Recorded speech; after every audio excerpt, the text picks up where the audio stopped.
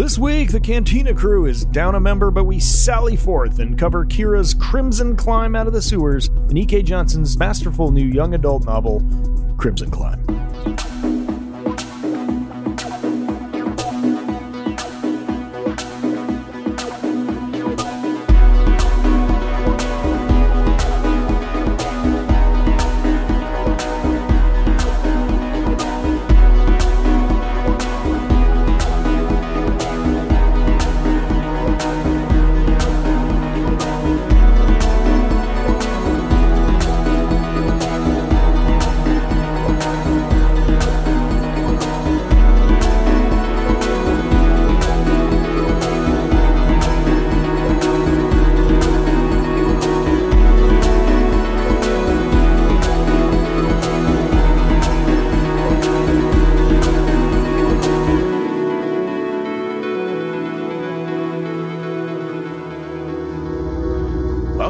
Another episode of Cantina Chronicles.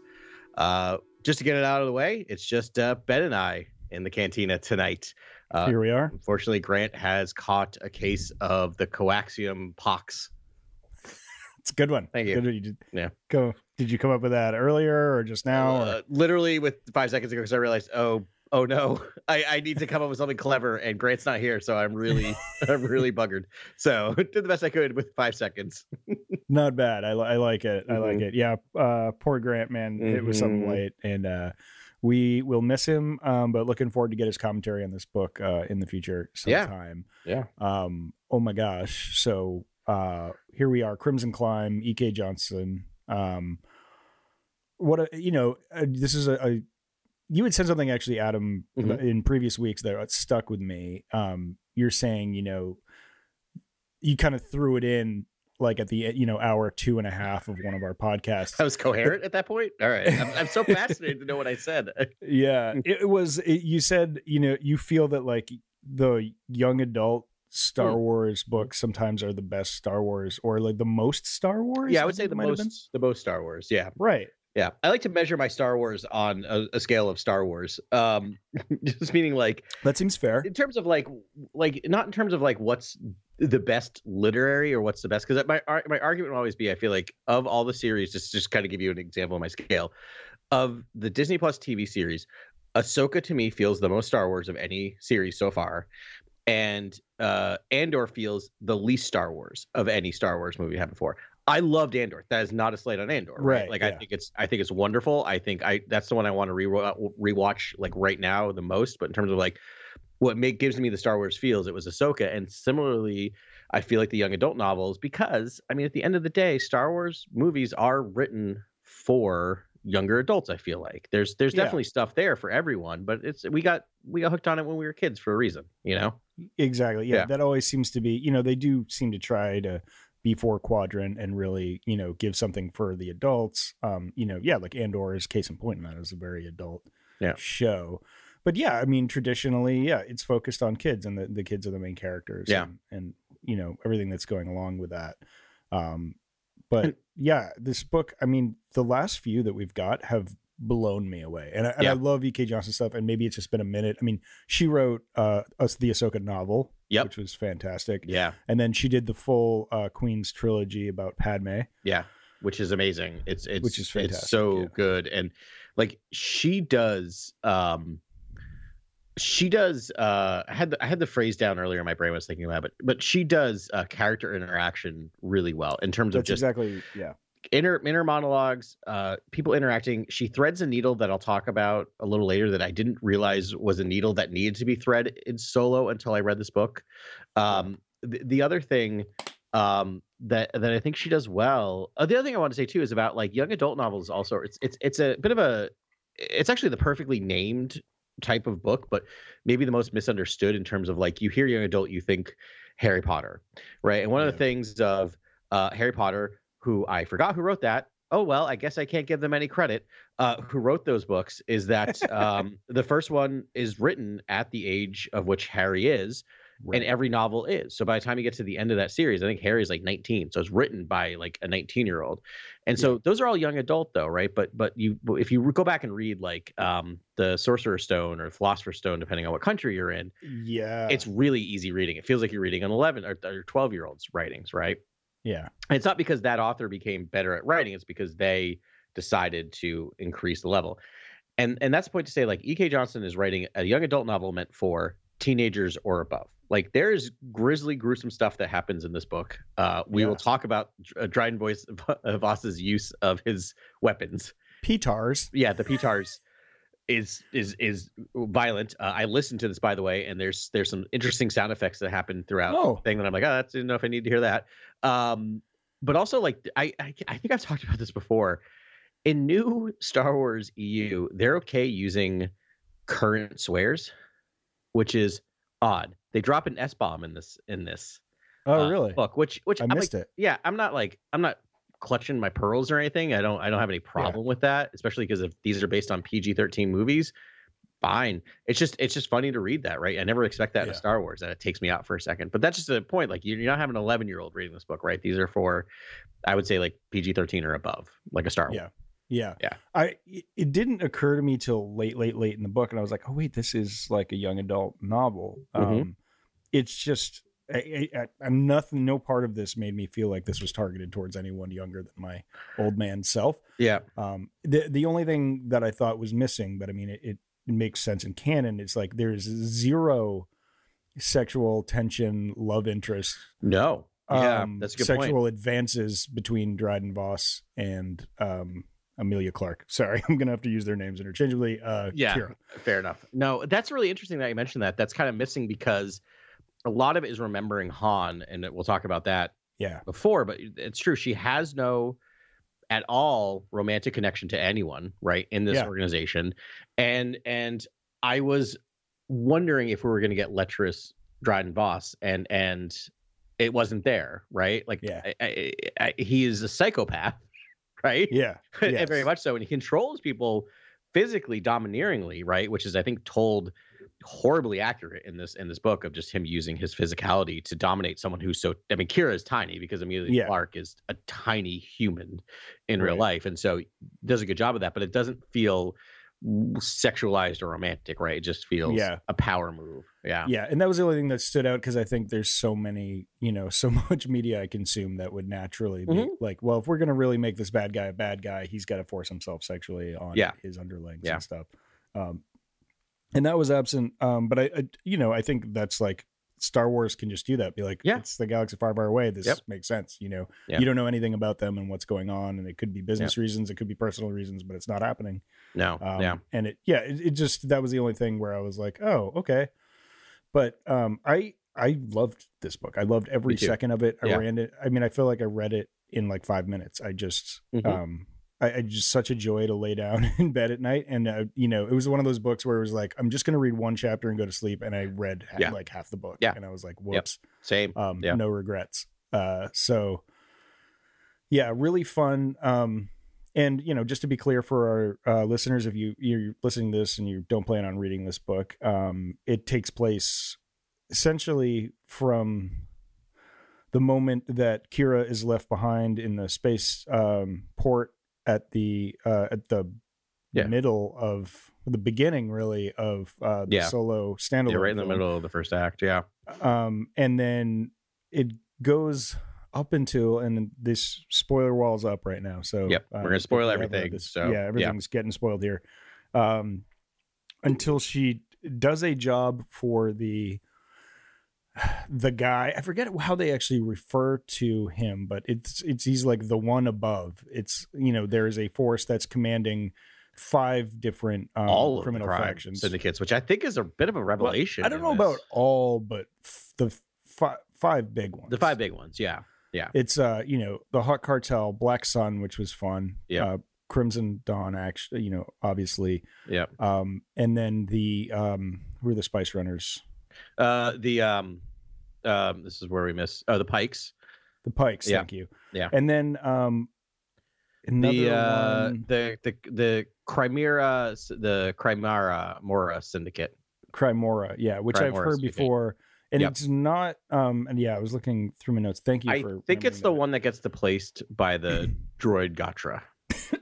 Oh, right. Yeah, I think so. Because there are droids in it, but the droid Gatra eventually takes them over. I mean, we just need more. I need to know more about the crime syndicates, because it seems like for some reason there can be only 5. Like, that is the rule of the land. It's like it's like the Premier League of soccer, right? Someone gets goes relegated, and someone gets promoted, and apparently the droid got promoted. Yeah, which is cool. Yeah, I don't really, I think they're just trying to keep it simple for us, and it's not simple. I remember we had a whole episode when we were, I think, thinking about Solo before that movie came out, and trying to guess what. Oh no, Mandalorian. Oh no, Boba Fett. Sorry, right, it's all Boba Fett. Yep, 5 years of podcasting is mushing into each other. But yeah, we were wondering what syndicates would be in there, and because there is like a transition of power that happens after the Empire falls. And there's new after in the the Mandoverse after Return of the Jedi, there are new factions. But for this one, those are the big 5, which are fun. Scenes with huts and all that, and then apparently this one person is pulling the strings. And if you've seen Solo, cover your ears, casual Jason. Oh, right. Hopefully he's seen it by now. Who knows? I know. I almost feel like I just want to wait for him to do it, and then we should bring him on, because I can't wait to watch Solo again after reading this book. Me too. I almost watched it. I would have watched it if I had time, and I just finished it this afternoon. Yeah. It is, so this book doesn't tell you who this person is, but we know from the movie that it's definitely Maul. So it ends before the first time she meets Maul. Yeah. So I feel like, if you read the epilogue, E.K. Johnston says, hopefully there'll be more of these, and that could mean more Star Wars books in general, or more, I don't know, Qi'ra-verse. I think more Qi'ra-verse. I'm guessing, I mean, it felt very much like reading that first Queen's Hope. I can't remember. The names are not helpful to figure out first, second, third in it, the trilogy. Yeah. But, I mean, she seems to write these characters in trilogies. It seems like a very tidy way to end, part 1, right? And then next is going to be her interactions with Maul. And I good for her for writing. Hopefully there be more. She is a known entity. She is someone who writes really well for Star Wars. So my guess is that book's already written, and I'm just waiting for the announcement. That'd be cool. Yeah, you had actually mentioned this earlier on when we first started talking about this book, and it came on our radar that she hopefully could do another trilogy like she did with Padme Amidala.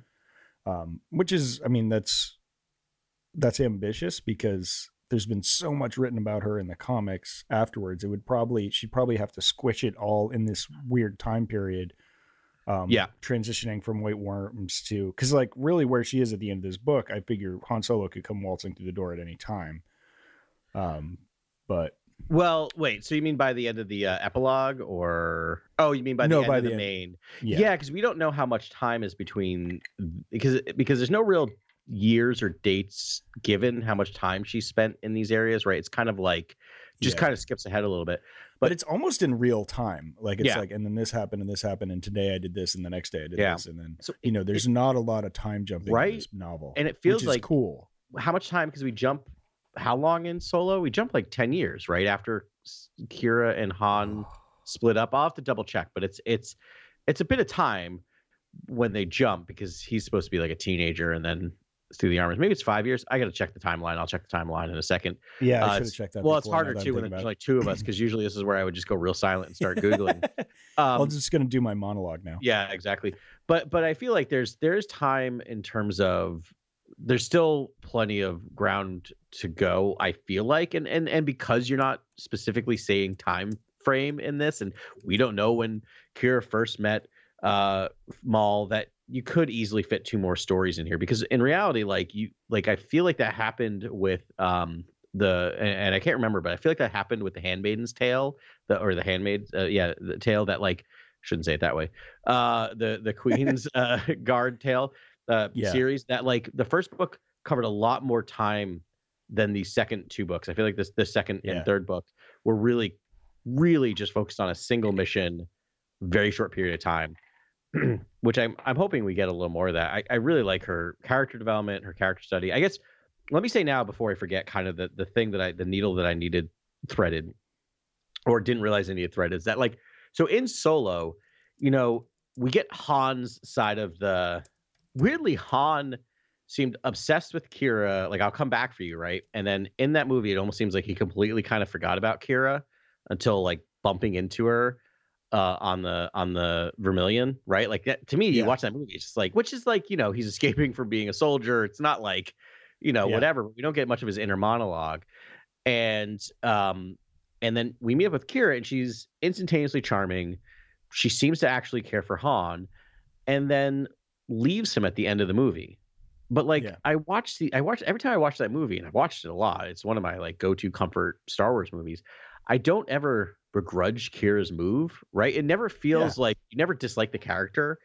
And I think this book did a good job of kind of painting out that why. Like she does have Han. Like there's this really sweet through line through this book. Every She's time she thinking needs to smile, all she does is think about Han. And anytime she needs a genuine smile, it's really lovely, right? But you also get why that same person would then, even after getting back together with Han, leave him, right? Like she is so desperate in this. It's all about survival. This whole book is about her learning to be constantly in survival mode. Yeah. I mean, it's a little hectic like that because, just how she survives the white worms. They should have really put her to death for what she had done, and she squeaks through that. She gets sold off into like slavery for some other scumbag and weasels out of that, and then starts to be able to use her smarts and her abilities to make something of herself, and it feels so real. It's so visceral. It's very visceral. Yeah, that's the perfect word for it. Yeah. I mean, you're right there with her, and it's like she's scared all the time. She's starving all the time. She's cold all the time. Like, it's just written beautifully, and it's so easy to follow along with, and and be in her corner. So super great. So the answer is 3 years because Han Solo was in the military for 3 years. 3 years. Okay. Which this, you could almost say like this feels like year one. Yes. Exactly. Right. And then maybe year 2, year 3, like you could absolutely do that because it doesn't feel like a ton of time has passed. Right. It sounds like months between being traded, quote unquote, between these groups of individuals. Yeah.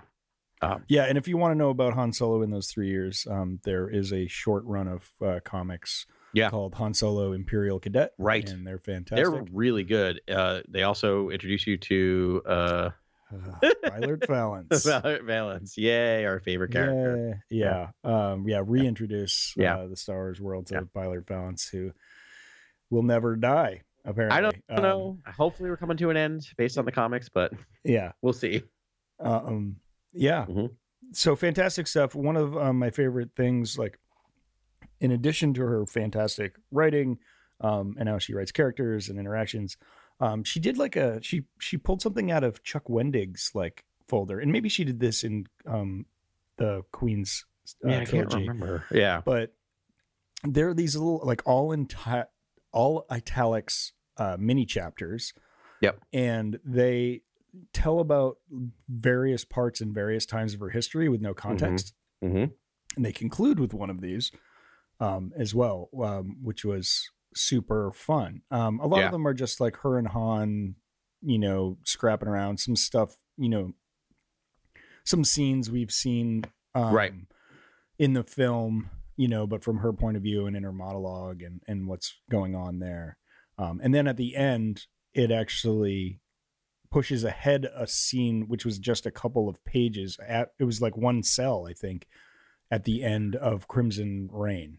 The end of Hidden Empire. Hidden Empire. Yep, exactly right. Hidden Empire. Yeah. So which we just talked about 4 episodes or so ago, I feel like, but a little while ago. But so we get this thing of we jump ahead in the comic and the book to the end of Return of the Jedi after the second, Death Star is destroyed.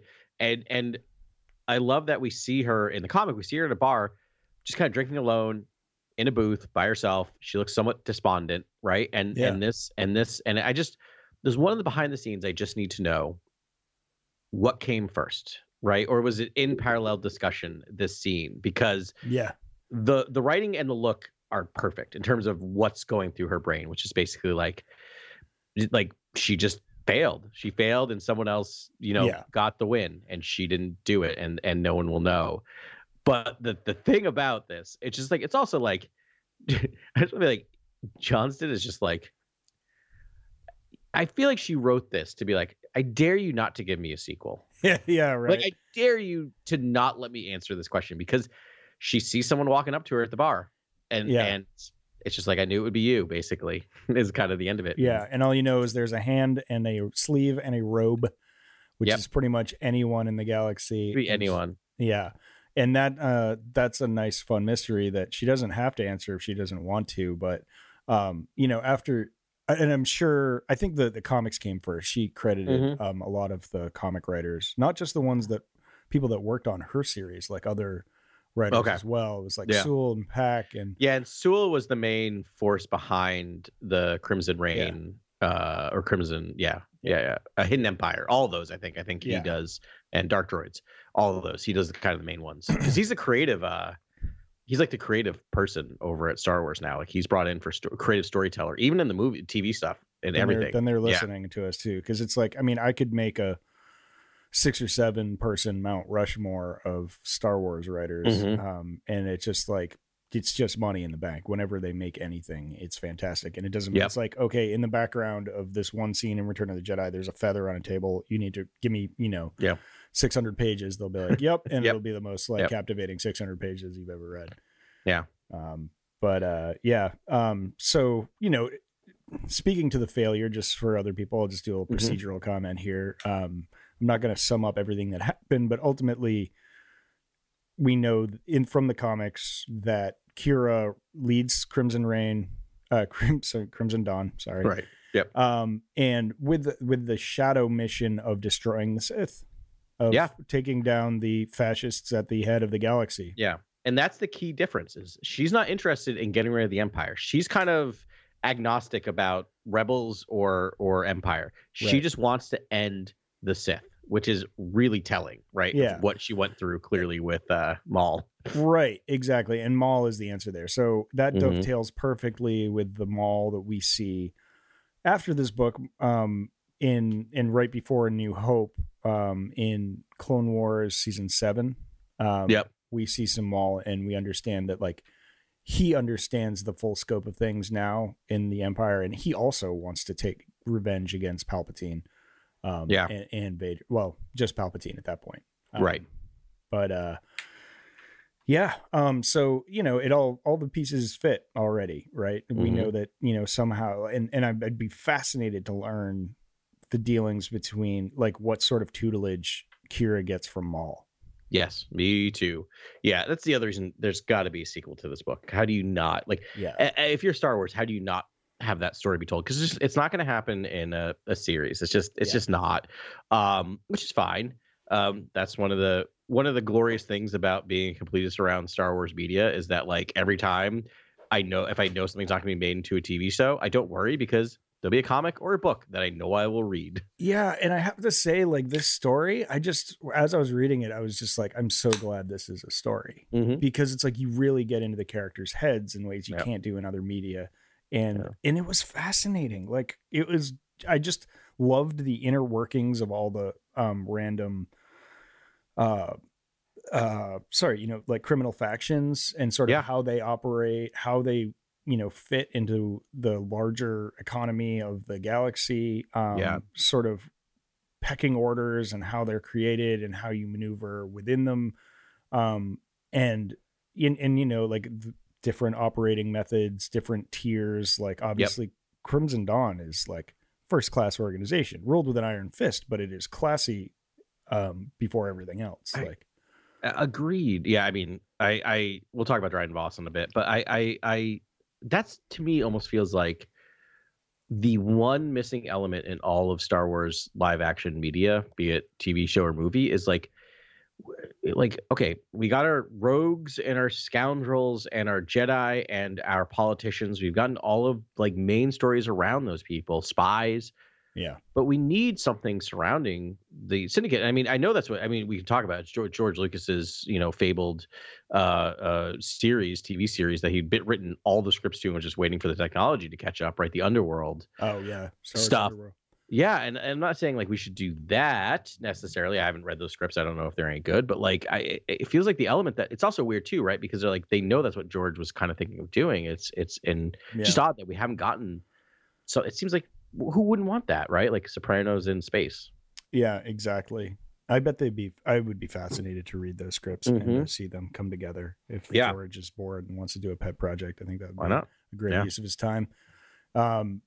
But yeah, it is sort of fascinating. And then specifically the like sort of higher end, criminals, and sort of what the nice, what the finer life in the galaxy looks like. That's pretty cool. And we don't get a lot of that. It's, usually people just scraping by trying to make a living and stuff, but it's like, I'd like to see these sort of high flying, groups and how they work more than just like a background or a scene or a busted up, meeting or something. So yeah. And I know there's like the Guillermo del Toro Jabba script or project, which was a great movie and fun to see. But like we could talk about it, but like Dryden Voss and Crimson Dawn seemed like the perfect thing to tell because like it's hard to watch a Jabba the Hutt series. The movie would be great, but like where he's the main character because like he's gross. He's just gross. He's just gross all the time. It's hard to like have any type of connection with him or be enamored by him. And I think Dryden Voss is like, I have to say hands down my actually, I'll say my favorite villain? Post, like my favorite star or favorite Disney era villain. Like, because it's just, you got to remove, I mean, Palpatine, Vader, come on, right? Like they're always going to be number one, number two in whichever order. But like post that, I think Dryden Voss is my favorite villain in Star Wars because he's just something different. We haven't seen it before. And like superior acting. He's so charming that you like love to hate him. Like just and E.K. Johnston does such a good job with that character, that character style. And just this idea of just like this temper that is boiling on the surface, seems fine, and then explodes into violence. Right. Yeah, he's a fantastic character. I forget the name of the actor. I should know it. He's great in everything he does. But his Dryden Voss role will always be like my definitive. I'm a Star Wars dork. But no, totally. He played the Vision. Yes, the Vision. I remember. I keep coming almost there, and I keep losing. He's married to Jennifer Connelly. So like I know everything about him. Can't name the actor for some reason. It'll come to us. First class podcasting, ladies and gentlemen. Once again, you're seeing weaknesses, the cracks forming when there's only two of us, not three. That's right. Where is all our Googles happening here? Yeah. All right. I'm not going to do it while I'm talking. So. Oh, but I want to back up. So we got to the bar, right? Who do you think? Oh, she was meeting her at the bar, or was found her at the bar? I'm going to go with, oh man, does she die? Sly Moore was who I was going to say. Like one of the Emperor's people was like, I knew you were going to do this. Interesting. People on the inner circle that actually knew the larger game that was going on during Hidden Empire. Yeah. So I'm just going to randomly pick, and they all wear robes too. I know like the four big ones died. Or the four that we talked about, Sate Pestage and Alu or Salu. Salu. All those guys. Yeah. They all bit the farm on the Death Star too. But I don't think Sly Moore was there. Masameda is also kicking around. Any of the Aftermath people are still fair game. Yeah, Masameda is still around. I think in new canon he was at first like the figurehead of the Empire, like the Empire before it officially was disbanded. Yeah. But he still would have been alive at that point. So he could have been, I think he was summarily executed at some point. But he still would have been around then. Right. Yeah, but he's not like going into dirty bars and talking to people like at the fall of whatever. Because we don't really know what planet she's on. It looks kind of like Tatooine, actually. Could be, right? It's just any. It looks like Chalmers. It does look like Chalmers, yeah. Any dingy bar. Paul Bettany, by the way, is the actor's name. Thank you. Yeah, so I love. He begged his way onto that movie and like thank the Force he did. Yeah, just I mean it's because of Ron Howard, like because originally it was the guy who played Omar, and I can't think in The Wire, I can't think of his name. Poor guy. I'm really bad with names tonight, but yeah, he was that like he was supposed to be like a tiger guy. Right. And he would have been amazing. But it's one of those things where, and he shot most of it. And then the only reason they cut him out, I always like to say, is because it's not like Ron Howard came on and said, I don't like what he's doing. He literally, because of all that weird reshooting, was committed to another movie, couldn't come in to do reshoots. Oh, right. And they can't, like, because of the character, they can't do it. It needed such massive reshoots. Yeah. So it was like Paul Bettany just kind of, I think, texted Ron Howard emails to do like, hey, I signed. Hey, is there any room for me on this on the Star Wars coming in? And Ron Howard's like, yeah, do you want to play the villain? We need a villain. Stat. Like, is this you? Yeah. And he just killed it. He's so good. Yeah, I think that might be one of my holiday watches. Oh, good call. Yeah, maybe Solo. Yeah, maybe that'll be like a bacon the turkey. Watch that while the turkey's baking. Like, my daughter will be home, but I think I can show most of that movie to my daughter. I think there's like little things that I can kind of skip around. They skip most of the gnarly stuff. The Terrascasi happens behind closed doors. Oh, we're gonna talk about Terrascasi in a minute. But I love that you went to kind of the dark side, because I immediately went like, Han, no. Like I kind of eliminated that. Well, I mean, they have to be eliminated because they're on Endor. Like, they're physically there. Oh, that's a good point. It is happening when they're on Endor, so it can't be any of them. Yeah, and she might have even said something about the. No, you're right, because there might have been a couple days. There might have been a couple days. They could be watching it on like the newsreel like footage, right? Like, could be like, after something like that happens, you watch CNN. That's all they're showing for the next 10 days. Because I had a thought. That's such a good point. So all of my ideas are gone because they're all people on Endor. Because I literally was just like, well, I thought Han. I'm like, no, because they are not going to allow anyone to tell that story on the off chance they're going to be able to put something together live action. Like, that's a story they want to hold in their back pocket until it can't happen. So then I was thinking maybe this dude, Lando, who's hanging out on my boom mic. I was thinking Leia. Yeah. Because of how much we see of Leia and Qi'ra's interactions during Hidden Empire and Crimson Reign is really fascinating. And I love that idea of like the two loves of Han. Yeah, like coming together. Always talking more than Han ever talked to his ex. Like I just like, there's part of me feels like Han never reconnected with Qi'ra. Like, that seems like such a Han move. Like, just never found her, never cared, just thought it'd be too awkward.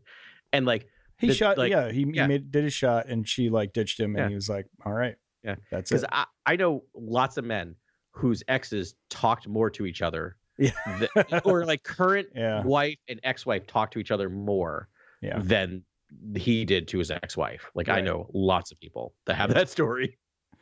Yeah, that would make a lot of sense. It's just, I tried to fit it in too, but like, you think about all the people she interacted with through, it wasn't just Crimson Reign and Hidden Empire. I mean, she was woven, that story was woven through all of Bounty Hunters. Everything. She met Darth Vader. She met, all of the bounty hunters. I'm pretty sure. I was like, it could be Nakano Lash.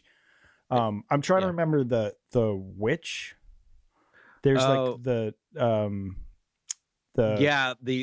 archivist. Archivist, yes. Yeah. And then the other one that's like, so all the Dr. Aphra characters. Yep.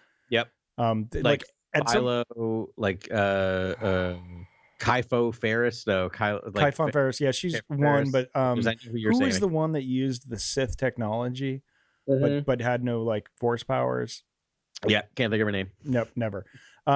But yeah, so like that's the tier that it could go down into. Yes, it's like any of the, that was the funny part about Hidden Empire, is like she hits the panic button and activates all of her like Crimson Reign people, and they're everywhere. They're literally they're everywhere. Yeah, they're in the rebellion, they're in the Empire, they're all over the Empire. They're literally helping to construct the Death Star 2. Like, it's wild. Yeah, she's people everywhere, and so it could be any one of them. Yep. And what a great thing to do as a writer, because you're just like, it teases, but like, it's one of those things, like, as a writer, she might not even know. Yeah, she might not. She might have like suspicions. She might be like, it'd be fun if it'd be this. I have to check with Star Wars Story Group. But you write that, it almost guarantees you a sequel, right? Especially if you're not talking about a movie, if you're just talking about a book. Yeah. And like, it could be, like you said, almost anyone in the Star Wars universe, and you'd be like, yeah, that checks out. Like, Qi'ra interacting with them. Yeah. Right. I mean, I'm guessing it could be someone from this series, coming back. Mhm. But it's like, I Mhm. don't know who would have the resources or the Also, desire. everyone dies. Yeah. Right. Yeah. You mean So, like but in Crimson Reign? in Crimson, oh, I mean, it's meant in Crimson Climb, like in the Yeah. book. Like, Yeah. do you just mean the series in terms of like the comic series or the book? In Crimson Climb they die. Yeah, that's true. Yeah. But no, Like, there's still some people there's a kicking couple. around. Yeah. So the first chapter of the book is right after she's killed Dryden Voss. And actually, oh God, is it Vernata? I don't think I have the name of I don't know who the name of the character was that walks through the door. Is it her? Is it like Marlowe? Margot? Margot? There's Margot is the Because Margot's in all the comics. She's her right hand. That's Margot. Like crystal, okay. almost looks like crystalline, almost person. Like, yeah, I think that's Margot. That's is Margot. in all okay, of the so yeah. Margot sort of they climb, sort of in parallel, and she becomes the concierge of the concierge. First Light. Of the First Light. Yeah. And then so it could be Margot. Maybe no, because she was there. Yeah, that would probably be make the most sense to me. Yeah.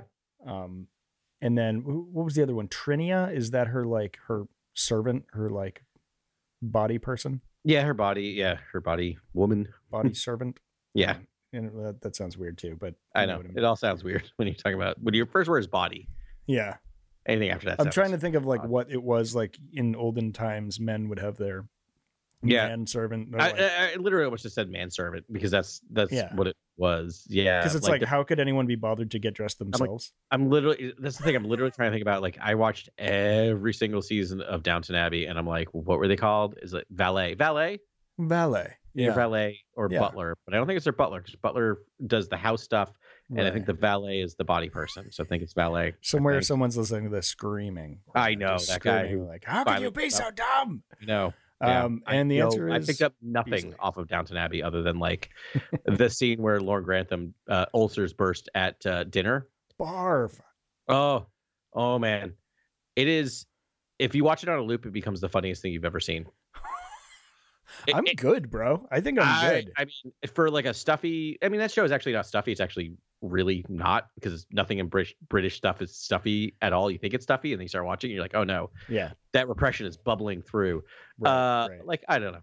Just if you don't mind watching someone spit up blood, watch it. It sounds gross. It's kind of gross, and then it becomes like, what is happening in the show? Yeah.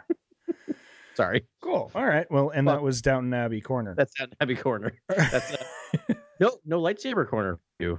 No. None lightsabers. I know. Nothing. Shed a tear. We've been kind of spoiled with lightsabers, so I guess I can let it pass. Fair. Just a lovely, lovely book. I do have a list of our pillars, if you wanted to sort of run through the pillars and see what's up, see if it checks the boxes, because it's mostly for science and for me, so I don't even know if this is interesting. I love it to listen to, but it's kind of for those who are somewhat newer listeners, we went through and developed kind of like, what do we think every Star Wars story has? Like, what are the key elements, the pillars, as you would say? The pillars of Star Wars, yes. Yeah, and so ever so often when we get kind of a new thing, we'll kind of go through and check it off, and it's in some ways, I always feel it's like less of a test of the thing we're talking about and more of a test of our rating system. Yeah. So I know since everyone's asking for this, let's do it. We can do it quick. So Hero's Journey. 100%. Right? Like, it's there. Yeah. Do you want to do the rating system? We could just say yes or no. Refusal of the call. I don't really know, but I mean, we don't need to go through all the points, but it's there. She's journeying, and she's a hero. In terms of the light, I mean, maybe it doesn't fall into the exact cycle put by Campbell, but it is, someone who is reticent to do what she's doing and then becomes fully into it. It's almost the anti-hero's journey, but now I want to write a book called The Anti-Hero's Journey. It's nice. Let's workshop that. Not on no, like the academic can be the academic is just like, oh, I should totally watch all of the anti-hero stories and see if there's like a different journey. Anyway, moving on. I think the hero's journey is there. Yes. Okay, good. Out of galaxy references. Again, this is a weird pillar that I feel like we might have retconned out of here, but I mean, everything is sort of outer galaxy references, but books is a little tougher nut to crack. I got one. Okay.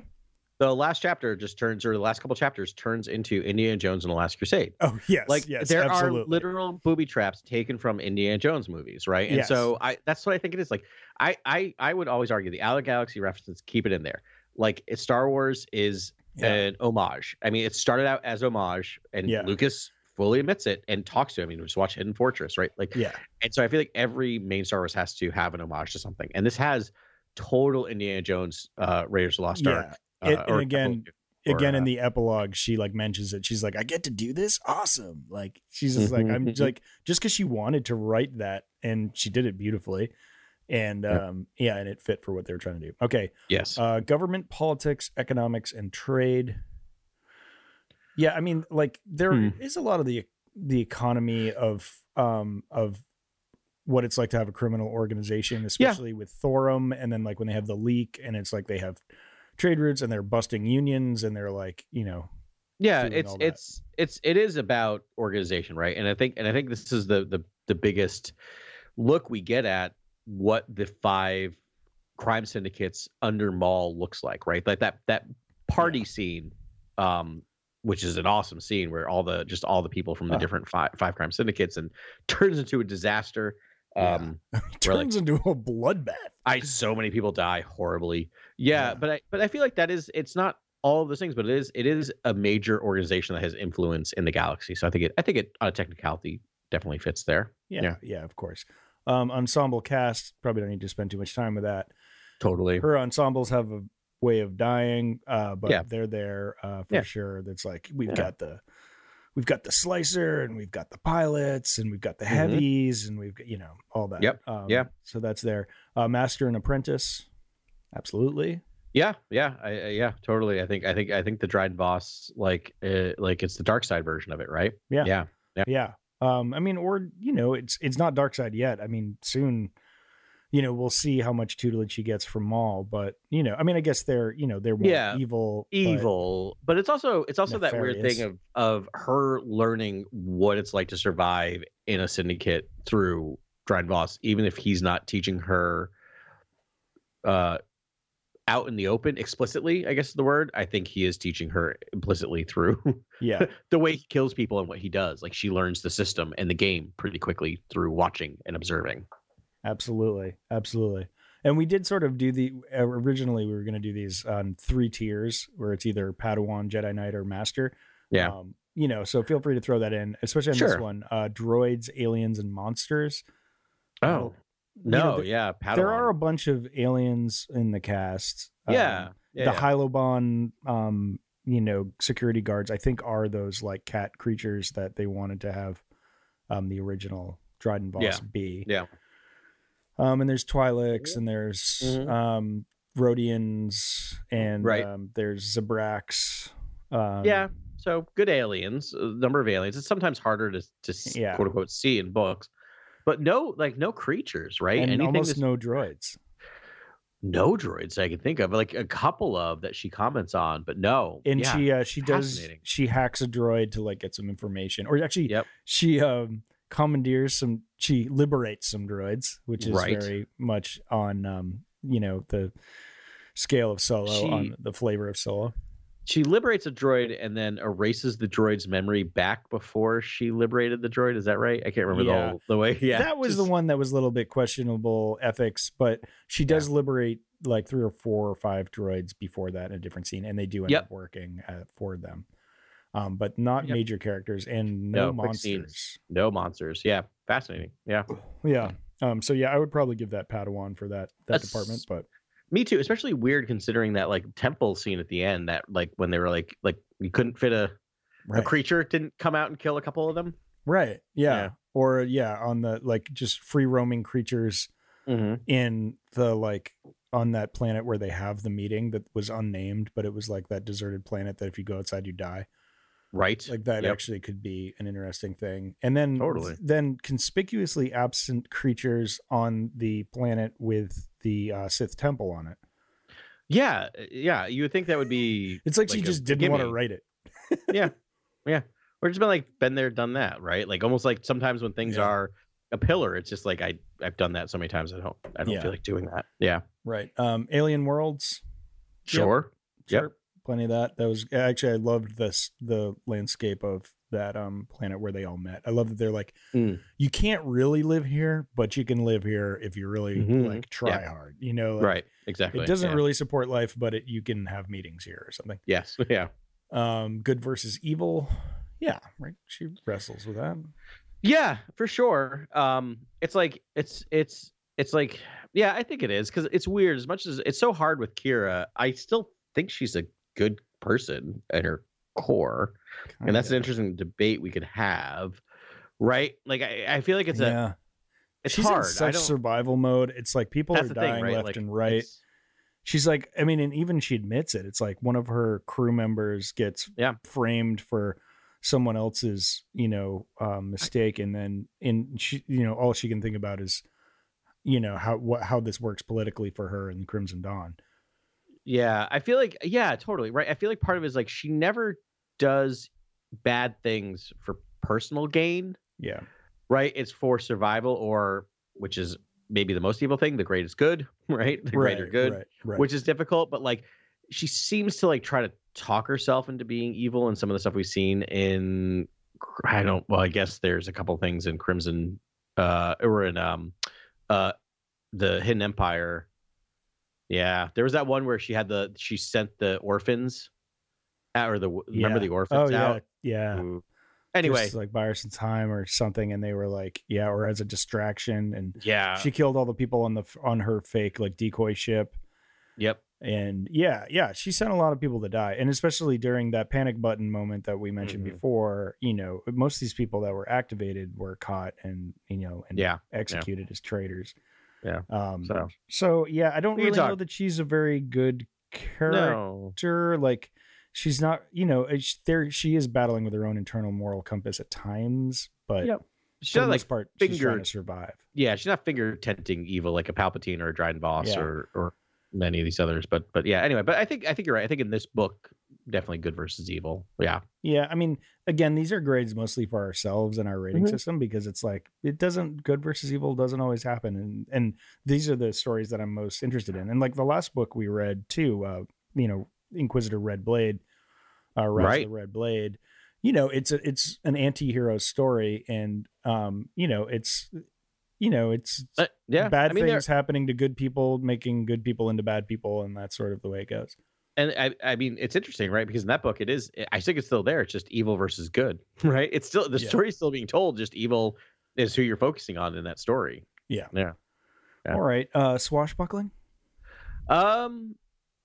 Maybe a little harder, but it's hard not to have an Indiana Jones moment and not call it swashbuckling. Like have a temple raid or have a, booby traps. Yeah. Yeah. That's swashbuckling to me. As dark as that was. Oh my God. It was such a dark scene or chapter, or a couple of chapters there where they're going, because it's just like death.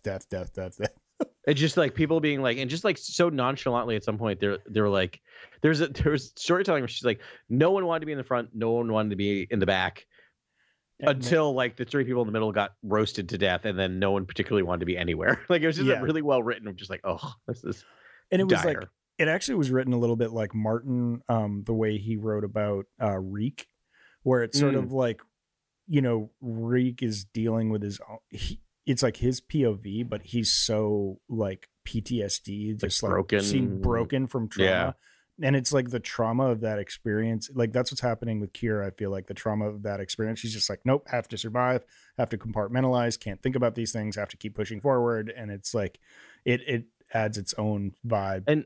And her like evaluation of Dryden Voss in that moment is kind of amazing, because she's like, he didn't set us up because he wants us to succeed and get this for his boss, but he does not care that any of us died, right? Like it's just it's fascinating of just this idea of just how little they matter to him at that moment. Yeah, which is so great about his character, because like whenever he sees them, he's like, oh my goodness, thank you, you are the beating heart of Crimson Dawn, I appreciate your sacrifice so much. He's like faux earnest like comments, and he's like, but they just like, you don't care if any of us live. So I know there's a chance I may not get to watch Solo, but I think before bed tonight, I am going to, at least on my phone, watch every Dryden Voss scene in Solo. Because that's all of like 5-10 minutes. It's not a ton, but it is. Oh, you can probably find it on the YouTube. Probably. I remember sitting there in the theater and just like eating that up. Those scenes where he's just like, "Oh, Qi'ra, I'm so glad you're okay. I was so worried about you." Those moments are just so good. And she's like, yeah. Ugh. Remember he eats that oyster? He's eating like oysters with that little fork. Oh yeah. Oh, Love him. No, yeah, she, EK mentions at the end how fun he was to write, and you could tell she's reveling in it. I mean, that was the most fun for me, was their interactions, because it's like fraught with peril, but like he's such a rich character, and yeah, super fun. The Force. This is a hard one, but it's there, right? It's there. It gets it in under the wire. Yeah. Right. It's one of those things where I literally was thinking about this whole thing. I'm like, oh, we're not going to get any Force. And actually, it reminds me a lot like Solo, lot of Solo, where I'm just like, we're not going to get any Force stuff. And then suddenly at the very end, though, I mean, we don't need to relitigate,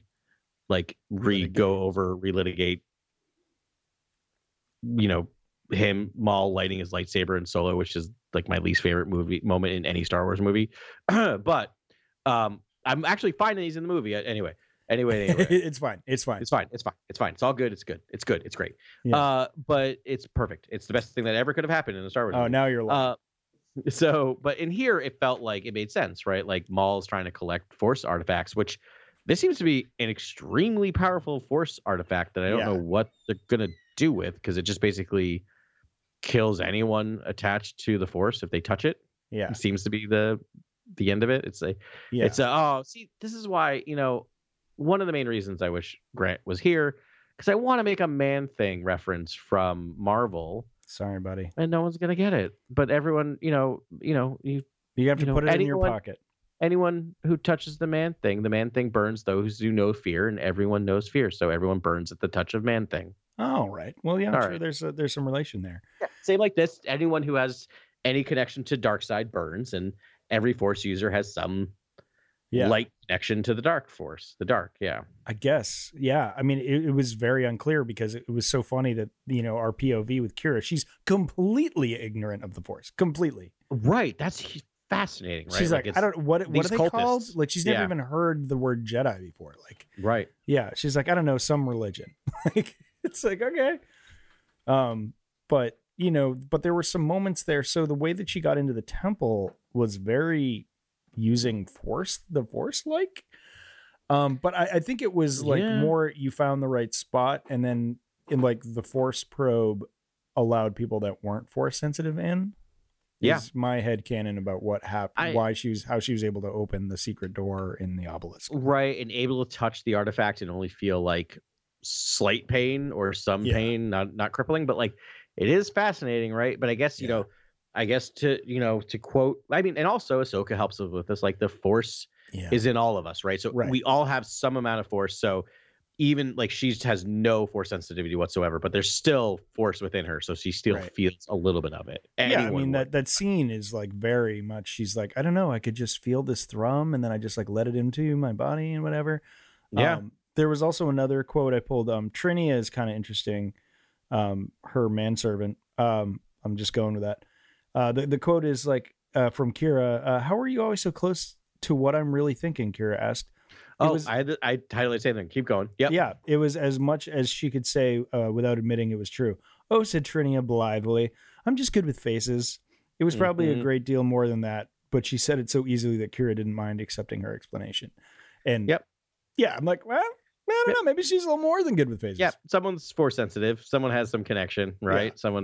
No, I had the same thought. I'm like, that's great to add that in there. Of like, I love that storytelling of like what happened to all the Force sensitive kids and other people after Order 66 that weren't Anakin Skywalker, weren't going to like blow up the midichlorian test, but probably were enough to be admitted as Padawan or younglings in the temple.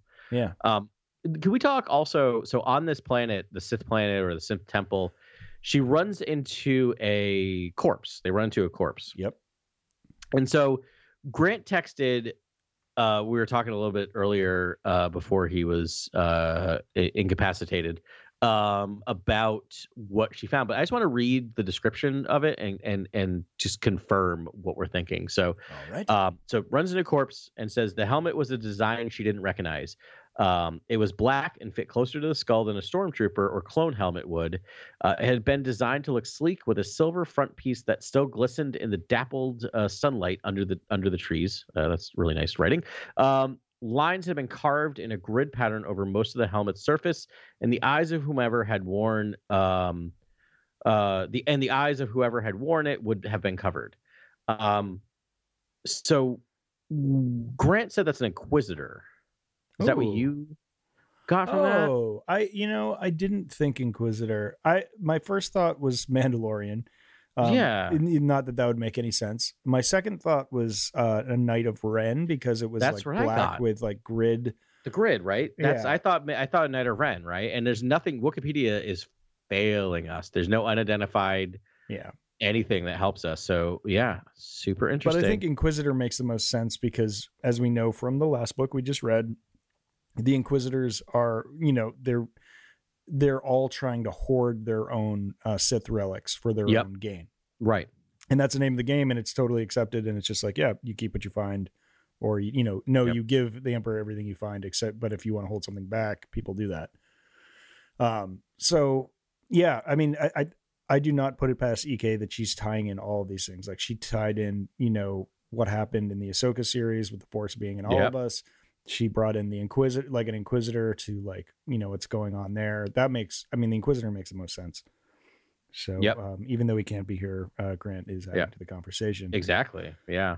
I have two more random appearances questions. Yes. One is looking through Wikipedia, because I was scrolling through trying to find if they had a call on whether it was Inquisitor or Mandalorian or whatever. Yeah. But they and I'm sure I just missed this. They have like a straight up appearance, not like mentioned only. Doc Ondor? Yeah, Doc Ondar was there. I missed it. When did Doc Ondor pop up? He was it was early in Qi'ra's rise through Crimson Reign. Like, she wasn't a lieutenant yet. But it was like one of her first meetings, like parties, with Dryden Voss, and Dryden Voss introduces her to Doc Ondar. Okay, cool. And so, he's, because it just makes sense, because like he has, the hallmark of Voss's office is he has all these antiquities, from all over the place. So I love it. Yeah. And Doc Ondor, also, if you want to watch or read the Doc Ondor's Denim Antiquities limited series run, super worth it. Really great. I love that character. Like, just very much just I'm a collector, and just does not care about who he's selling to, or doesn't have much scruples. Also looks very impressive in real life. If you go see him, visit him. Love a good Thorian. The other thing is it's not anywhere on Wikipedia, but I just want to read a quick quote. The Mizzy and a giant with pincers instead of hands. Yeah, I was like trying to envision this, and it was just, oh my God, wait a second. Scissorpunch. Scissorpunch. Yeah. Wait, he was in Therm Scissorpunch from Solo. Yeah, it's got to be, right? Like, it's not a quote, but I mean, like, that's got to be a reference, right? Because that is that is the best character. I mean, like, there's something early in our run, because remember, like, they released was it through like Taco Bell? Like, released like cups, or released like character cards. Do you remember that? And like, we all went nuts. Like, I remember being around your table at your old house. Yes. Losing our blank about Therm Scissorpunch on air for a long time. I think we even did an advertisement or a bumper with Therm Scissorpunch. We did. Oh yeah. Well, we used to try to be like creative and fun. Yeah. Then. That's pre-pandemic. Pre-pandemic, pre-kids. Yeah, pre-baby. Yeah. Scissor. I think of course it's Therm Scissorpunch. Yeah, of course it is. Great catch. Oh, you know what? Am I able to edit Wikipedia? Because if so, I'm just going to add them in here. I'm just going to add them in here. Yes. Don't worry, I'm not going to do it on air, but I will do it after we're done recording. Please do. Yeah. The people need to know. Yeah. Oh my gosh, that's so funny. Yeah. Love those characters. I'm going to keep going here with heuristics. Next one, again, my favorite: honor what came before, presage what comes after, always expand. I feel like this is a real one. This is a real one that they all have to like check the box, because they're so consistent about doing it. Yep. And yeah, and she does it beautifully with that little epilogue chapter. Yeah. You know, it does expand and it pushes the timeline forward for Qi'ra in another unknown time. Yeah. I think you're right. I think that especially new EU is really an important thing where it's not just, none of these are ever just telling an untold story. Yeah. You know, to just fill in the blanks. It's always adding to the canon in an important way. Or, like you said, I mean, it ends on something that like confirms, like, it's wild, right? Because you finish the end of Hidden Empire, and it's just, again, that comic book series is just Qi'ra sitting sadly at a bar, and you're almost like, I guess that's the end of her story. She's just gonna like drink herself silly, and like this ends with this like, oh no, like just literally like you said, one panel later, someone walks in and pulls her into an adventure again. Yeah. Which is great. I love that for her. I love that for Qi'ra. Just always, I mean, you know, even though she's like kind of gone into hiding after the failure to defeat the Sith, that, you know, she must have, I mean, she can't really show her face anywhere. Yeah. So pretty wild. Yeah, so they did great with that. Legacy and family. Again, we're dealing with orphans here mostly, but yep. Definitely legacy, right? I think so. I think legacy, I think family, I think because one of the things that she talks about is when she's talking about the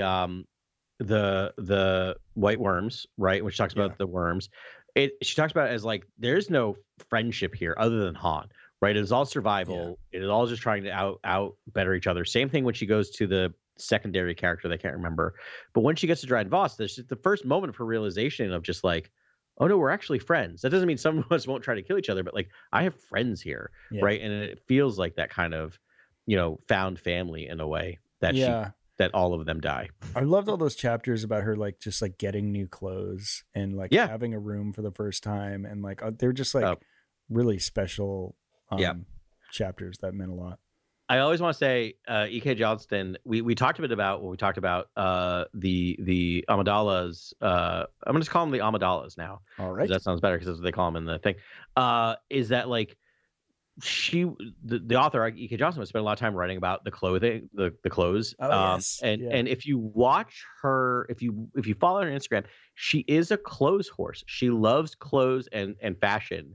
Okay, and does a lot of it. And she's also actually really seems closely connected to like the name just literally dropped out of my head. I was in the middle of a sentence. The woman who plays Ashley Eckstein. Okay, has a clothing line called Her Universe or Her Universe, which is an awesome clothesline. Their thing is like people or women or people who identify as female, all shapes, all sizes, every type that you can get. Super fashionable and also super geeky, like related to geek culture. So that's her big push. She does a lot of designing for them, and E.K. Johnston likes to show off a lot of the clothes that she gets. I see her like crediting them all the time. So she loves fashion and clothing, and so to watch her kind of wrap it into these things in a way that feels organic to the characters is super fun. Yeah, no, I anything having to do with design, I'm just such a fan. I just like whether it's like cross sections of starships or like the outfit, like clothing design, or the biomes, the horizon line, and like, just flying into new landscapes, landscape architecture. Like I don't know, that's one of my favorite things about Star Wars. I don't know why, I just drink it up because it's so intentional, and it's like and varied, but yet I don't know, it's fascinating. Very similar. I'm a process nerd. Like that's what I've realized the older I get is like anything that like I watch any documentary, anything you're writing about process, it's something I don't care about, I care about. So like when you go deep on just fashion or anything else, I'm like, yes, please. Like this is amazing. Like I love this. And just, side note, I think the last time we talked, I did finish the Two Towers. Good. Like great. Because so much of Tolkien is process nerd. He's a process nerd. Like just like tell me, give me 3 pages on the backstory of this. And I'm like, love it. Yeah, he's like I forget the word for it, but it was like he studied languages. That was his thing. Yes.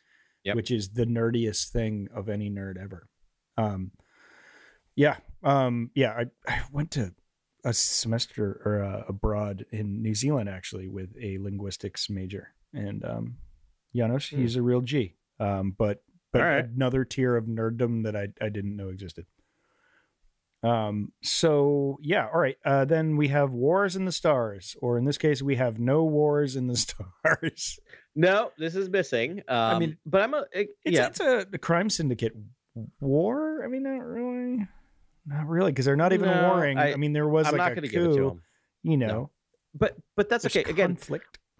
There's conflict. The other thing too is I will say when we talk about books or comics, I do not feel like they need to hit all of these, right? Like I feel like there's more room for this. To me, it's more of like a movie. If you're going to make a Star Wars movie or TV series within the full run of your series or full run of your movie, you have to hit all of these. With this, I more applauding that you get through. If you're able to check off like more than half of these, I would say like it's impressive. So, but no, this one is missing. It's gone. There's not there. any. It's just not there, which is okay. That's not what the story is asking for. It would feel weird if you suddenly had a space battle in this movie in the middle of this book. Of course, and then that's what makes the novels great is because you're going to the internal wars, the mental wars. Yeah, exactly. Yeah. So that's it. The last one's iconic music. Obviously, that is not fair to ask of a book. So yeah, that's pretty much it. Any other grab bag comments or stuff that we didn't talk about? I've got a couple, if you don't mind me. Okay, what do you got? Yeah, go for it, please. So towards the end of the novel, Voss is sort of telling her what role she's going to play and what role. Let me see. Blah, blah, blah, blah, blah. Yeah, no, again, they don't. I'm looking for a title for Maul. Like I forget what they call him exactly. But the quote is, "Oh yes," Voss says, "he's going to be very pleased with you. The syndicate heads are all too busy, and he hasn't found anyone trustworthy enough to fetch him the artifacts he wants. You are perfect. We'll just make sure that next time you have a better crew or a more expendable one." And I wrote down best job ever. Like, honestly, this would be a top 5 like gig for me in Star Wars. It's just like, you've got to go fetch Sith artifacts for Darth Maul. I'd be like, yep, let's go. Give me a ship. It's so good. Some resources. And it begs for sequelization because that's what you want, right? Is like, I just want to see the next 4 quests she's put on. And like, part of me is like, again, not to tell a writer how to write or what to do. No, go on. This, ignore me. I'm dumb. I've written exactly 0 books. Yeah. But like to have like the next novel be intermingling between her like discovery of Maul or training by Maul with a mission would be kind of amazing. Like mission, come back, learn a lesson from Maul. Mission, come back, learn a lesson from Maul. That would be kind of a really fun way to do that book. B.K. Johnston, do whatever you think is best. It's better than whatever I'm thinking. But like that's just would be a fascinating way to tell that story. And then you'd get the sort of power struggle between Maul and Dryden Voss, sort of getting possessive over her. This is my guilty, and I'm embarrassed to be saying this on this podcast, but I've been watching in my spare time Suits on Netflix because it's there. It's problematic. Right now, my wife, as we're doing this podcast, is watching Suits. Yeah. I think she was watching season 5, episode 3. Oh my goodness. So she's ahead of me. All right, good. Well, I feel a little better about that. I can't help myself, but this book like had a lot of Suits moments. It's like not really, characters you can't really get behind 100%. You know, like they're following the law or whatever. Right. And she's like trying to maintain whatever integrity their economics of a crime syndicate, whatever. It's not very virtuous stuff here. But that it's the constant infighting amongst themselves is always the biggest threat. So yeah, that's the vibe I get off this book is I love Suits. I'm sorry, E.K. Johnston, you're better than that. I mean, hey, to be compared to a very successful cable television show that's ran for, I asked my wife how many seasons, she said like a bajillion. Oh, really? I think was her reaction. Like she's already on season 5 and I'm like, is this almost done yet? And she's like, I don't think so. But like, hey, there's worse things to be to be compared to. Yeah, I mean, it goes to show how like pop whatever things they do. I do have another question for you. There was E.K. Johnston very vague about certain things for the lore nerds like us. When she's flying in, presumably to meet Maul, she drops out of hyperspace, a striking planet, red and black in turns as clouds swirled across its surface, their cover punctured now and then by sharp spires and merciless cliffs hung below them. I mean, sounds like Dathomir to me, right? I was thinking Dathomir, right? Yeah, I had a Dathomir or he wasn't on, like, was it Malachor? I don't think, but I don't think they had spot. But I don't think they had spires. Yeah, it was a pretty maybe flat planet. Yeah, but it's Dathomir. I think. Well, is Dathomir red? Yes, I always thought it was green. No, I think it's red. Oh no, you're right. From like Jedi Fallen Order, it's red. 100%. Yeah, good call. It's got to be Dathomir. He must have ended up on Dathomir back then. I think it's just another massive hint. It's like, in case you're wondering who she's going to meet, she's going to meet him. And like they just like, but I just find it odd. I mean, I don't know. I guess it makes sense that that's where he would be, like, call his home base and where he'd be working out of. But, it's a little on the nose. But totally okay. Sure. No, I love it. Yeah, right. Because this all happens before. This all happens before Rebels, and he goes back there. So he's clearly has a familiarity with that spot. And this is like the biggest stretch of Maul. We have no idea what he's up to, right? Because like we know. End of Clone Wars, we kind of know he's taking control of the 5 syndicates is basically where we left him ish. I mean, but he had like gained and lost control of the Mandalorians. And then, I think, so in the Ahsoka arcs in season 7 that aren't war related, like early ones, I think she discovers that there is a person above the Pikes. And I think that's where we first see him cobbling together these syndicates. Yeah. So I thought it had kind of fallen through for him, but I guess not. No, like that he's still leading them.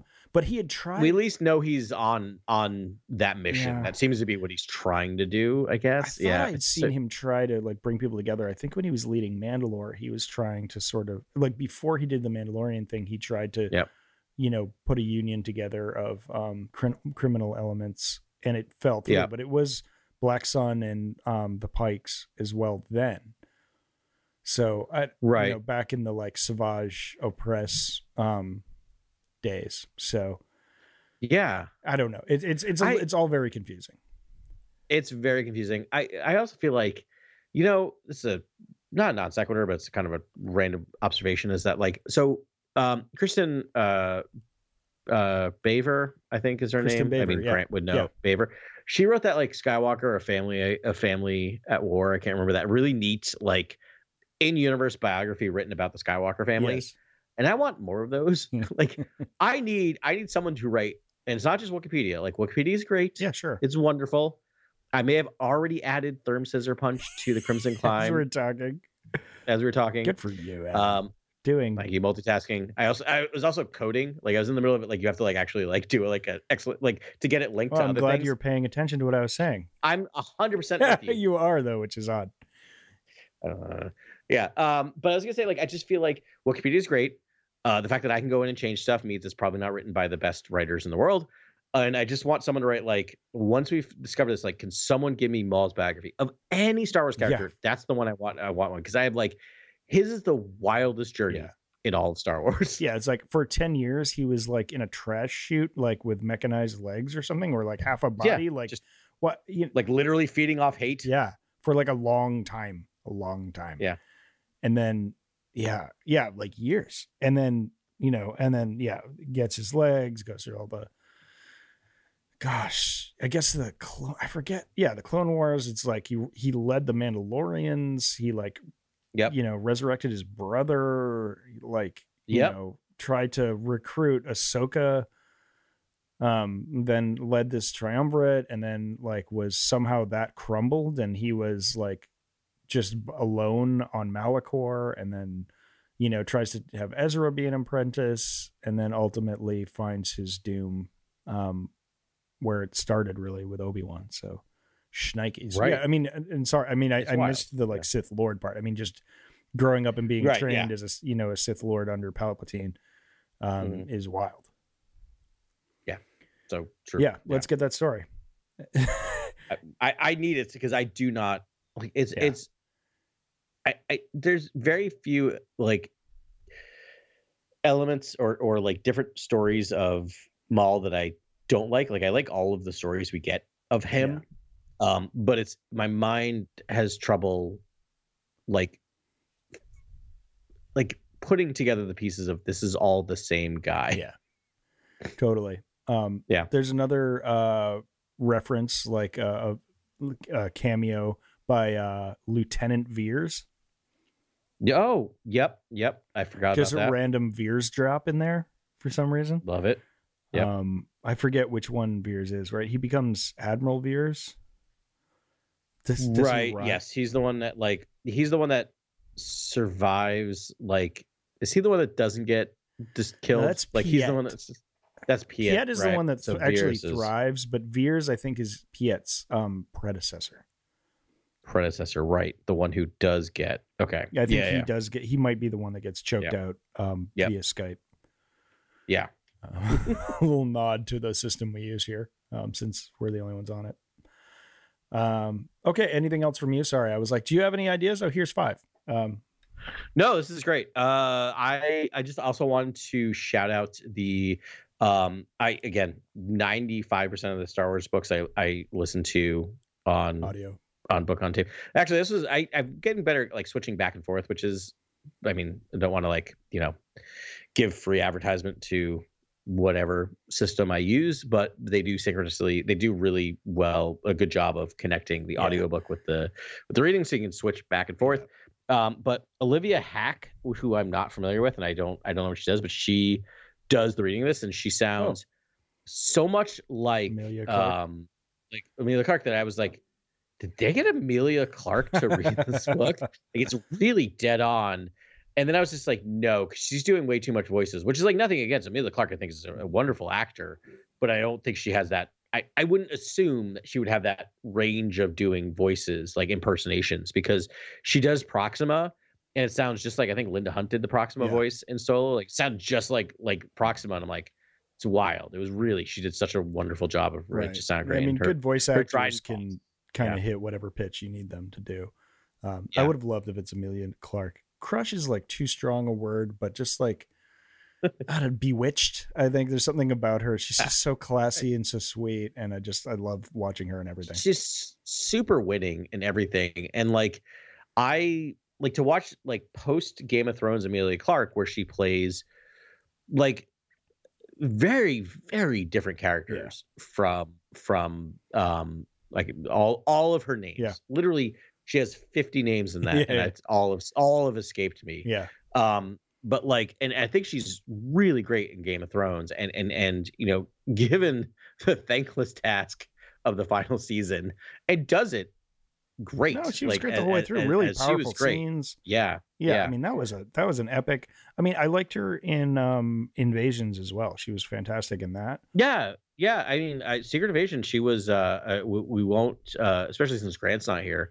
We won't go into that series. But I liked her character.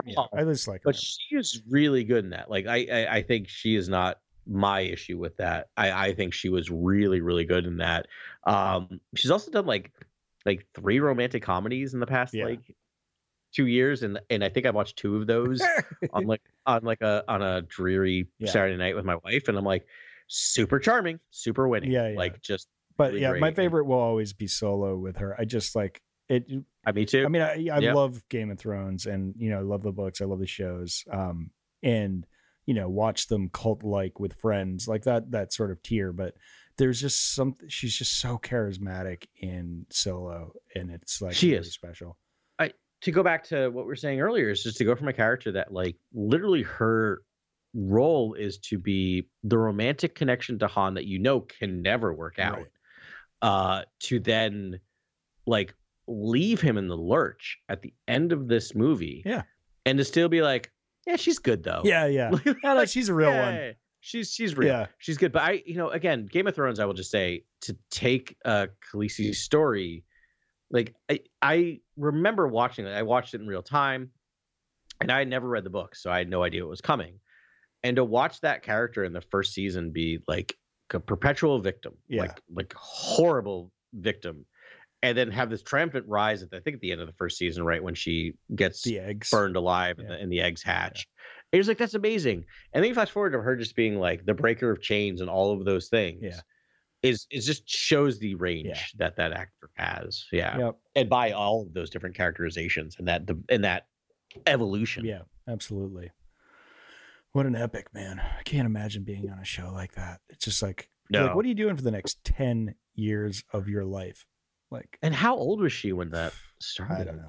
I don't know. Like 18, maybe? That's the other thing that I can't get over. And it must be like the thing that actors think about the most. It's like the clock is always ticking on you. Yeah. And it's just like, I'm only going to look like this for so long. And I need to maximize my time, especially the guys that are like getting super swole, but especially like female actors that are just like, all right, like, I need to look a certain way. Yeah. To be in mainstream media all the time. So then to give like 10 of your solid years to like one thing is wild, though. I mean, she'll live on forever with that series, I think. And to be able to do that and then have a successful career afterwards. Like so many people, I mean, Mark Hamill is like the poster boy for typecasting, who's now having a moment at age something or whatever. Have you seen The Machine yet? I haven't. No, I keep meaning to watch it. Mostly for him. I mean, Bert Kreischer is also funny, but like that, I'm so fascinated to see who's playing in that. And like, he was on. You clued me in, and he hasn't been able to talk about it on social media forever. But the Fall of the House of Usher, right? It's fantastic. Yeah, he's so good in that. And it's like he's one of those actors that it's like you can't like he's a bad guy, but he's like. You can't give him a gruesome end. He just like no one wants to do that to Mark Hamill. So it's like, it's Mark Hamill. He's so great in that. But not giving up the voice acting. I mean, like the Joker on the Batman anime series was his savior for a lot of years. He couldn't get on-screen acting gigs, and he's always like, anytime I hear the Joker, whenever I read the Joker. Yeah, in a comic, it's Mark Hamill's voice, and he's still doing it, right? He's in the Masters of the Universe. He plays Skeletor in the Masters of the Universe series right now. He's done this like evolution into like all these new things because he's like a different actor now, but it's like a different character. Yeah, I think he wasn't in a lot of stuff because he didn't need to be. I mean, he was probably had to be stupid rich after this. It is, but you hear him tell it. People were not giving him calls, right? It really wasn't until Last Jedi that but I mean, like, didn't he get a chunk of change enough? Like, I mean, from Star Wars. I don't think he was hurting financially, right? Like, I don't think he was ever like going bankrupt, but like, he had some years that he was not happy because he loves acting. Yeah. He wanted to act, and no one was calling him. He was like in the Guyver movies in the late '90s or mid '90s. Don't look it up; they're bad. I watched them a ton when I was working at the. Did you say MacGyver? No, just the Guyver. So take out the Mick off of it. It was a weird superhero movie. They're not good, based on a comic, I think. But I watched them a ton when I was like 14 through 16 because I'm like, it's the only other Mark Hamill I can watch post Star Wars. But then like The Last Jedi showed that he had the acting chops, and once that happened, the dam broke, and he got these calls. Like, he's really a wonderful one-off spot on What We Do in the Shadows. One of the funniest things I've ever seen him do, and just so good. But like, I love that he still does the voice acting. Like, I will, watching a ton of cartoons now with my kid, and it's just like every time I watch a new series, I'm like, when's Mark Hamill going to show up? Oh, it's episode 5. Oh, it's episode 6. Like, he just is there. Like, he just loves the voice acting. It's wonderful. But then it's all back to Emilia Clarke, right? Very similar. She didn't have to have this fallow period waiting to come back. Like, she's in all of these major things, which is great, and doing tons of diverse types of work. Yeah, absolutely. Well, I think we did some good work on this book. It's great. I'm looking. I'm sorry. I have one more. I have breaking news. Okay. Scissorpunch's full name is Thermoculus. Yes. Krisintvolt. Scissorpunch. Krisintvolt. Huh. I never would have taken him for a Krisintvolt, but good. Yeah. Anyway, like, we need. I mean, is that according to Wikipedia, or is it just like... It is. It's, I mean, Thermoculus is like, how are we not always calling him Thermoculus Scissorpunch? Like, we don't need the middle name, but Thermoculus Scissorpunch, he will always be to me. He only lets his friends call him Thermoculus. It's Therm to everyone else. Scissorpunch. I think that's just like the tail wagging the dog at this point. They're like, yes, no one is watching Scissorpunch's like Wikipedia page, so I'm just gonna make him be whatever he wants to be. Mm-hmm. That's rad. All right, I'm gonna wrap this up because this was a great time. I am, like I said, looking forward to hearing what Grant has to say. Me too. About this novel, because I think this is right up his alley, and they do a lot of Grant things that Grant likes are going to happen here for him. So absolutely. That'll be fun. I think next week we're covering a couple comics. Yeah. We can do. I think right now we actually have a couple that are open to us. So why don't we finish the Yoda series? Okay. Which is a couple of short runs, but issues 4 to 10. And then how about the Darth Vader Black, White, and Red? Oh, yes, that'll be series, good. Which is each one, if you're curious, if you haven't read it, it's definitely worth writing. This is a thing they do in comics now. The reason it's called Black, White, and Red is because it's literally only those 3 colors in the panel, which is amazing, especially with Vader, because you get his eyes and other stuff and his lights as red and his lightsaber, obviously. But they're little anthologies written by multiple different writers that you normally don't get on this, and we'll talk about more next week. But one of the writers on this they were able to springboard off of this into writing another miniseries for Star Wars, which we'll talk about. Cool. Which I'm super excited about. So super fun comics for next week. Plus maybe we'll do a little news roundup. There's a couple little bits and bobs, stuff's dribbling out now. Feige the strikes are off. So there'll probably be some more stuff there, so we'll talk about that next week. Thanks very much for joining us at the bar and Cantina Chronicles, and we'll talk to you next week on Cantina Chronicles.